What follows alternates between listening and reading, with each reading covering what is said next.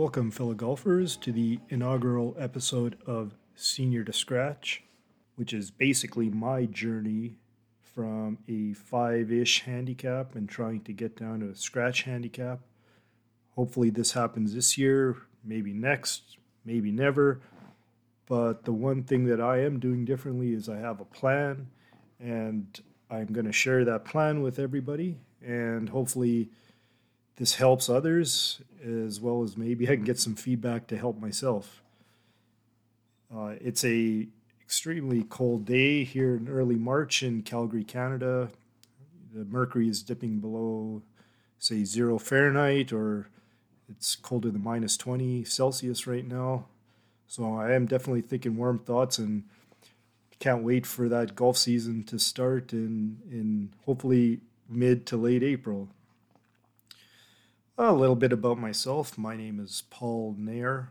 I'm in my early 50s, hence the term senior, which is obviously a reference to the old senior tour, which is now the Champions Tour, where you had to be at least 50 to participate. My golfing journey started in 1997 when a young fellow by the name of Tiger Woods burst onto the scene and won the Masters. The excitement that he brought to the sport just lured me in my mid-20s.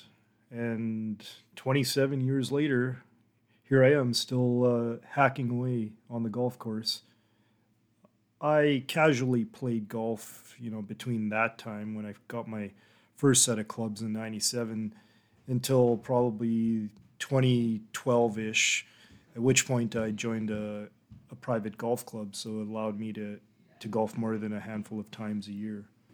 In the last 12 years or so, I've probably bounced from a high single digit all the way to probably in the mid twos. Now I'm a 5.1. So this goes back to, Einstein, I think it was Einstein once said, insanity is doing the same thing over and over again and expecting different results. And that's basically what my strategy was prior to this year.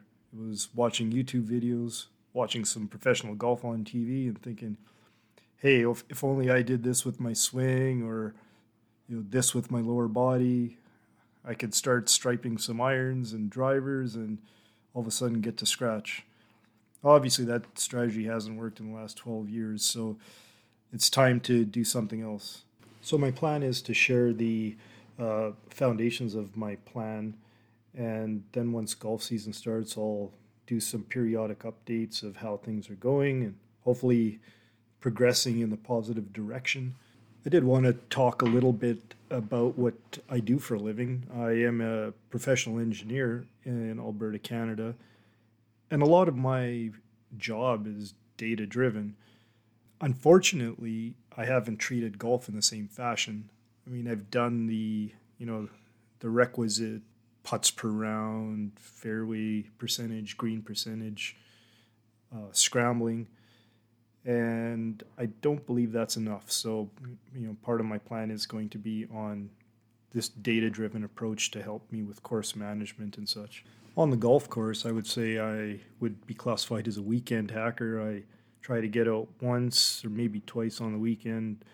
I play in a men's night event at the club, which is typically not play your own ball, or if it is, it's some sort of weird format that incentivizes you to go for it, which often gets me in trouble. So as far as my tournament play is concerned, I've really only played in 2 club championships in the past 11 years that I've been a member. They haven't really been all that successful. I think I did fairly well in one of my flights, which really wasn't a high flight, and not so well in the other one. So there's definitely a huge mental component for me when it comes to competing with others in a formal setting. The last thing I'll mention is the short golf season we have here in Calgary. Roughly late or mid-October is when the course shuts down. We open up again in mid to late April, so the golf season tends to be less than half the year. So what I've done in the past is simply really nothing in terms of golf. So when I do start it up, it usually takes me a couple of months to get back into the swing of things. This year, however, has been different, where I have joined Winter Simulator League, so I've been hitting balls, albeit into a screen. So that's good. I've also purchased a simulator that I can hit some balls in the house, which has really helped in terms of just getting up out of bed, do some stretching and hitting some balls casually, as well as getting a lot more data and analytics associated with a variety of shots, approach shots, as well as short game shots. Okay, so you're probably wondering, well, what am I going to cover in this podcast? I'll start with this multi-pronged approach to how I plan to chip away at those 5 strokes and get it down to 0. It's going to be centered around 4 main items. The first one is fitness and nutrition. As we age, we need to spend time staying in golf shape with strength and flexibility. Also, food is key to fueling the body properly and managing inflammation as we age. So I will talk a little bit about what I've done in that front. Secondly, the mental and course management approach is very important. I think once skills are at a certain level where you can get around the course, then it becomes focus and the mental approach to golf. And that's key to get to the next level. I know when I have bad holes or strung a few bad holes together, I sort of get down on myself. I lose the desire. And so I need to change that approach. And so I'm going to share some techniques that I've been working on.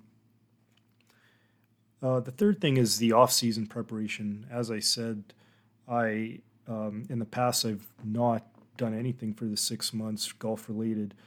So now I'm going to talk about what I've done differently this year compared to all the previous years to get a leg up on the next golf season.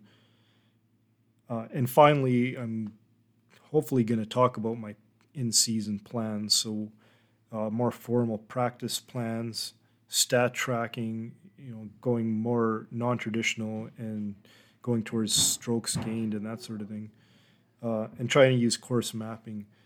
And of course, I'll do updates on my progress throughout the season. So I really hope the upcoming podcast will be of interest to golfers in general and older golfers specifically.